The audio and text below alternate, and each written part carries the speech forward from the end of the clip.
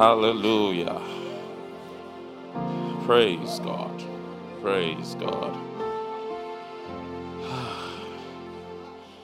Praise God. I'd just like to ask a question, Sister Shadi. I don't know who sang that song, Glorious God, Beautiful King. So my daughter asked me about a week ago. She said, who's the author of that song? I said, honestly, I can't say. And I then asked why. She said, a king is not beautiful. Why did they use a beautiful king in that song? And I was like, wow. You know, the way kids think and all of that. But thank you for blessing us, choir. I stand this day, not of myself. I stand to minister that which has been laid upon my heart. I welcome everyone to this Sunday. I hope you all had a great week. I welcome us to this week's Lifeway sessions. For those that are just joining us for the first time, it's one of two messages that we have on a weekly basis, essentially covering certain areas of our lives, families, relationships, careers, finance, and I think one other area. So this morning, by the way, my name is Mark Onjuola Tubi, just to introduce myself for those that don't know me. This morning, I'm just going to share over the next few minutes on understanding pathways to career progression and development. I've noticed that over the last sessions that we've had, you know, it may be tilting more towards those in careers and all of that, but I dare say that it's applicable to everyone. For those in business, for those that are entrepreneurs, just try to apply as much as possible to some of these nuggets, you know, that we're going to be bringing to you. So very quickly, I'm very conscious of time. I remember when I was speaking to Pastor during the week, he says, are you sure you're going to be able to cover all of this within the short time? I said, I'll try. And if we're not able to finish, I'm sure I'll have another opportunity to come minister to us. Praise God. When we talk about progressing in our businesses, our careers, and the likes, I personally like to take it from the standpoint of being self-aware, self-discovery, knowing who you are. And that question comes to mind, who am I?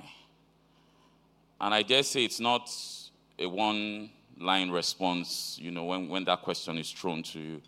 It takes a lot of reflection. It talks about, or it encompasses our values, ideologies, belief systems, thoughts, and importantly, relationships. And from that same question, what stems from it, you know, as believers is we must also understand whose we are. Where have we originated from? Now, having a good understanding of whose you are helps you understand your purpose, what you've been designed, what you've been created for to achieve. It sets that building block or foundation that helps you understand and then puts your goals into perspective. I rarely have opportunities to talk or teach without focusing on goal setting because I strongly believe it really starts and dwells on understanding what it is you want for yourself, designing that pathway, and how you will get there. Oftentimes we miss it because we're only focused on the destination, right? But there's a journey before the destination. There's an input before an output. Are you with me? And scriptures teach us in Habakkuk 2, verse 2 to 3, about writing that goal or writing that vision down, making it plain, that you that has written it stays focused. You don't lose sight of that which it is that you have desired or that you're desiring for yourself. Hallelujah. So it's important in discovering yourself that you understand who you are, whose you are, understand your goals, and understand the pathway that is going to lead you to that end point. And importantly, believe in yourself. If you can strongly believe in that which you have desired for yourself, it would always happen. everyone that we look and adore today believed in their abilities at some point. And that's what has taken them to where they are. Very quickly, the next thing I want to talk about is value creation. The last time my brother, my friend, I call him my master and mentor, Edward Shegun Fabon, who spoke here, touched on this as well. We live, and I'm sure a number of us may have, I'll at least presume that a number of us may have heard that acronym, we live in a VUCA world. VUCA being an acronym for a volatile, uncertain, complex, and ambiguous world. What this really says is the world is fast evolving. It's very complex, and businesses, organizations, employers are in a constant battle for competition. Are you with me? And for you to thrive in those organizations, you need to, at every point in time, remain valuable. You must always have something to bring to the table. Regardless of the role, regardless of the function, you must strive to understand and create value from what it is you are doing per time. How do we achieve this? You must not find yourself in the league of those that are always known to be complaining, always known to be frustrated, always known, to always be making excuses not to get the job done. You must find yourself on the divide of the problem solvers. You must find yourself as a body of knowledge. I remembered my early years in Bible City Church that has now, of course, evolved into Kingsville today. Pastor Seiko, back then, I just finished school. He was, for those of us that remember him, was an IT guru. I don't know whether he's still in that line, and some of the learnings I remember and I reflect on, even till today, was, he says then there will be problems that would emanate from work. Overnight, he goes back home and he begins to confess. Confess God's word, that he that is in me is greater than he that is in the world. The answers that are in me is greater than the problem that is at the office. In fact, he will demonstrate. He says he will be tapping his belly like this, making those confessions, and insights come. Honestly, the things we hear here is not just because we come to church to hear it. We must learn to apply this in our everyday lives. And he says, more often than not, by the next day, he has that solution. And he's always the reference point. That's where we as body of believers, that's where we should find ourselves. We shouldn't find ourselves among the bandwagon of those that are always complaining. Oh, they haven't increased the salary. They've not promoted me. That's not what you were employed for. I was checking in with a few HR professionals, during the week, that I'm not sure any contract of employment promises you promotion. So why are you holding on to it? But you see, the subject of promotion, hopefully, I'll touch on that, maybe not today, but the next time I have that opportunity. It's very exhaustive. Some say it's a game of politics, but we'll see how well we can deep dive and still make the most of it. Praise God. So you must be insightful. You must always bring something to the table. You must always show that you have that resource. The third thing I want to talk on, invest in yourself. Has anyone ever heard that quote? That the best investment you can make is in you. Is in you. Why? Warren Buffett said, because the more you learn, the more you earn. It's as simple as that. If you fail to learn, well, maybe you're okay with what you're earning. You've got to nurture to flourish. It arguably offers the best return on investment. Importantly, it not only improves our lives as individuals, but the lives of those around us. People must draw value from you. Bible reminds us that we are the light of the world.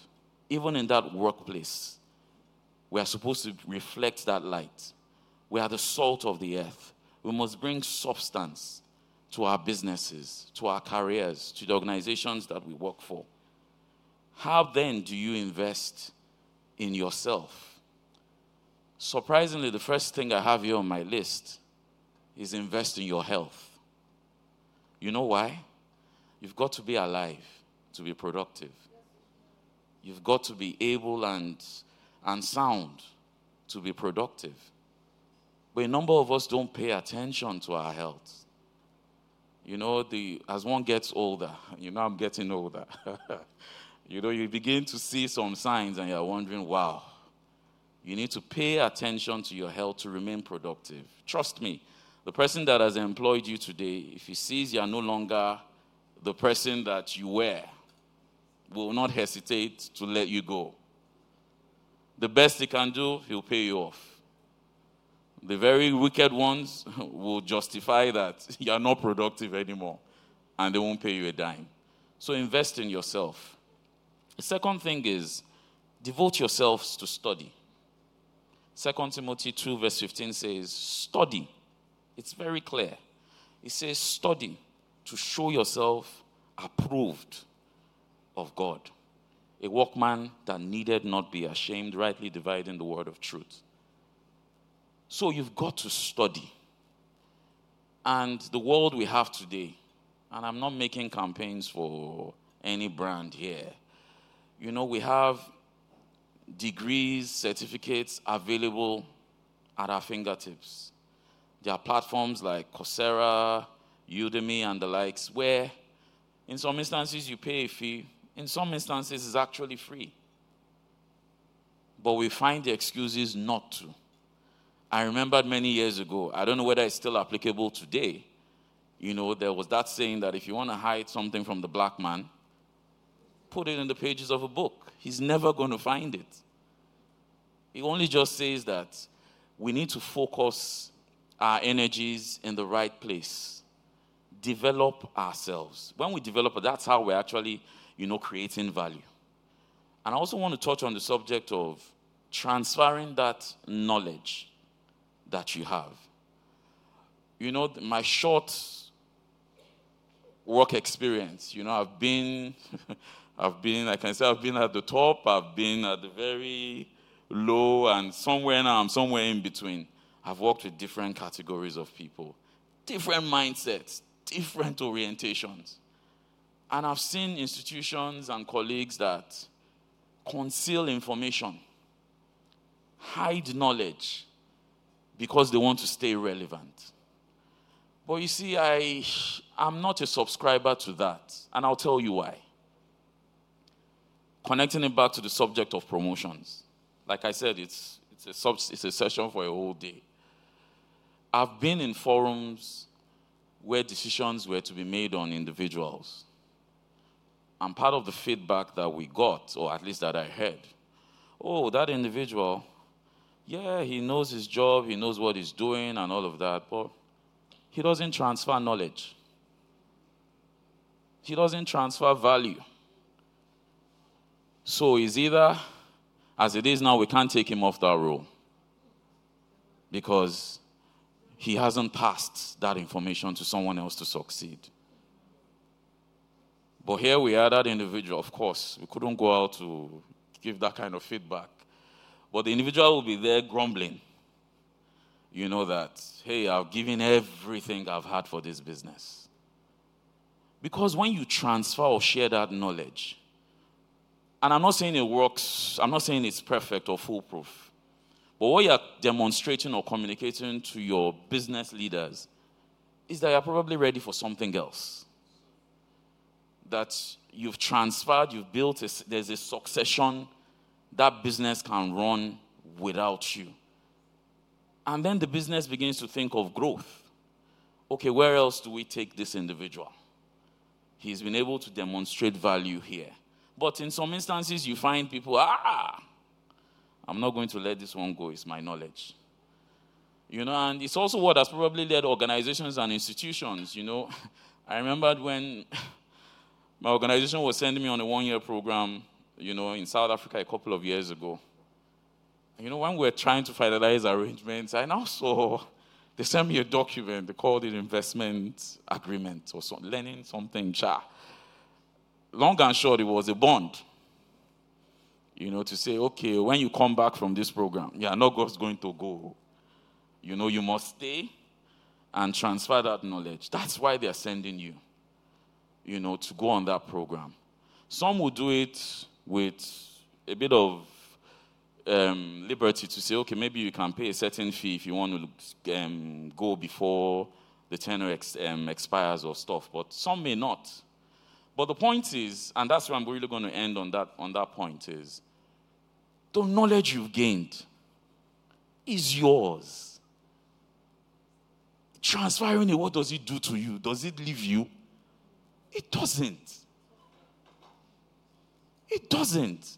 And that's why one of the quotes I came across while preparing for this, very profound. It says we shouldn't aspire to always make a living. Yeah, money is important. The wealth is important. But the critical thing is aspire to make a difference. That's what counts. Because at the end of the day, true value, I stand to be corrected, is not going to be determined by all of that wealth. It's by how much value you've been able to exude, how much you've been able to transfer to others. Are you with me?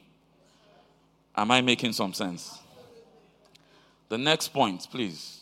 I don't know what, I'm trying to track my time, so, okay, 8 minutes. All right. Create your story. A lot of us do a lot of disservice to ourselves in the jobs or roles we find ourselves.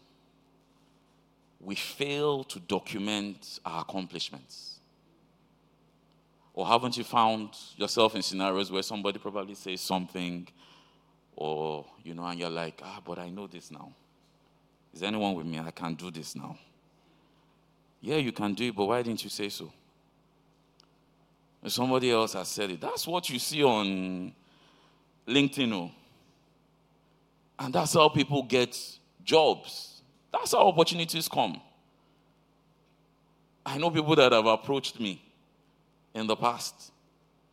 So when you see all people posting, I'm not saying Facebook, so I'm saying social platforms like that, like LinkedIn, you must say your story. Nobody's going to tell your story better than you. If you don't say it, you're doing yourself a disservice. Are you with me? And that's what should form the basis of your resumes when you're seeking for jobs and opportunities. The era of, I do a lot of interviews as well, so I know what I look for, when I see resumes. It's not a situation of, I will do, that I look for personally. What have you done? And it's not always a case of, did you achieve success all the time? No. Business leaders at times just want to know what you've laid your hands on. Have you tried something before? So the last thing I see that I focus on CVs is certificates and degrees and the likes. Are you with me? So we must learn to document those accomplishments. I'll just give us one or two instances. So, I don't know, is Sister Kenny here? She's not here today. And I thought about her, to say, and I just use that as an example, really. You're a teacher, and you've been able to move the results of your pupils from an average of, say, maybe 60%, to maybe 80%, just as an example. And you're not able to present that in a compelling manner. You're doing yourself a disservice. An example that I would expect naturally is, as a result of a change in methods or methodology, where I now began to have one-on-one engagements with my pupils, it eliminated the barriers to communication, and a deeper understanding and insight of the needs of my pupils resulted in the average moving from X to Y. You sold yourself. Because people want to know how. What have you done? What have you been able to achieve? So it's imperative that we don't shortchange ourselves. When we're our accomplishments, let's articulate them in a manner that not necessarily bashful or boastful, but in a way that convinces whoever is reading or listening to you, that you have the capacity, you have the competencies to deliver in that job, on that role, or in that business. Hallelujah. Praise God. That leads me to the next point, which is speaking out. We also fail in this area a lot of times, where we have opportunities, we have town hall meetings, we have forums, subcommittees, where we're being encouraged to ask or leave a comment. Fear. I don't know whether my question is stupid. I don't know whether they're going to label me as a rebel here and all of that. I'm not saying go and cause problems, so don't get me wrong. But things that would move that organization forward. Learn to speak out. And you see, why it's important to speak out is, I dare say every business owner hasn't hired you to come to tell him what he already knows. He's not hiring you to come and do what he's already doing. He's engaged you to come and tell him what he's not doing. Now, how you present it is probably where you then need to modify. Because if you're only telling them what it is that they do or they're currently doing, there's no value. Are you with me?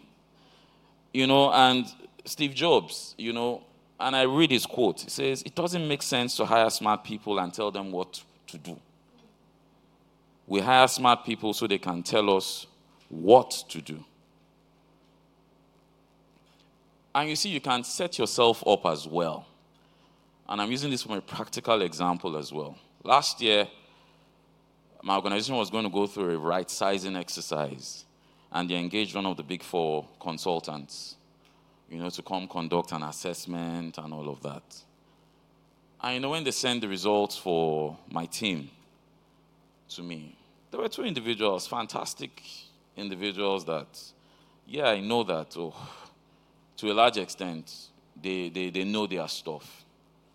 But when the feedback came through, there was a task that was given to them, which was a group work. And the reports were like, these guys may not contribute to your business going forward because they were very, very, docile. They were just there, not contributing, not making contributions. They were just quite, they didn't know that was what these guys were also evaluating. And it really impacted their scores. I really had to make a justification to keep their jobs. Because they felt they were not ready for the kind of organization that we want to be. If you are just going to be keeping quiet, you're not going to lend your voice, you're not going to be involved in group work. These things count. These are the things, like I said, I can't run away from that promotion matter. These are the things that, people say, or regard. Because the truth is, at the end of the day, businesses, and I'm sure you've heard the quote, innovate or die. If you fail to innovate, your business is dying. No employer wants his business to die. They need people that will help challenge their thoughts, their mindsets in moving their businesses forward. And I can give you a few names, a few brands, and it's not to throw any aspersions at them. For those of us that are old enough, we know Kodak. Kodak was renowned for photography back then. They had the opportunity to change things, but they refused. Let's bring it to things that are more relatable. Your phones. As far back as early 2000s, Nokia was the household brand. Today, Nokia is struggling to survive. At least Nokia is still featuring somewhere, sha. What about BlackBerry? The almighty BlackBerry. Android was knocking on the door. the iPhones came through. They are dead. And like Charles Darwin said, it's not the strongest of species that survives. It's the most adaptable. And it's those that are going to bring the ideas of disruption that would make organizations transit and be flexible into whatever is emerging. Remember I said we live in a VUCA world today. Those are the people that employers are seeking for. I'll stop there today. Hopefully, when I have another opportunity, we'll talk on some other things. But I hope I've been able to bless us. Thank you so much.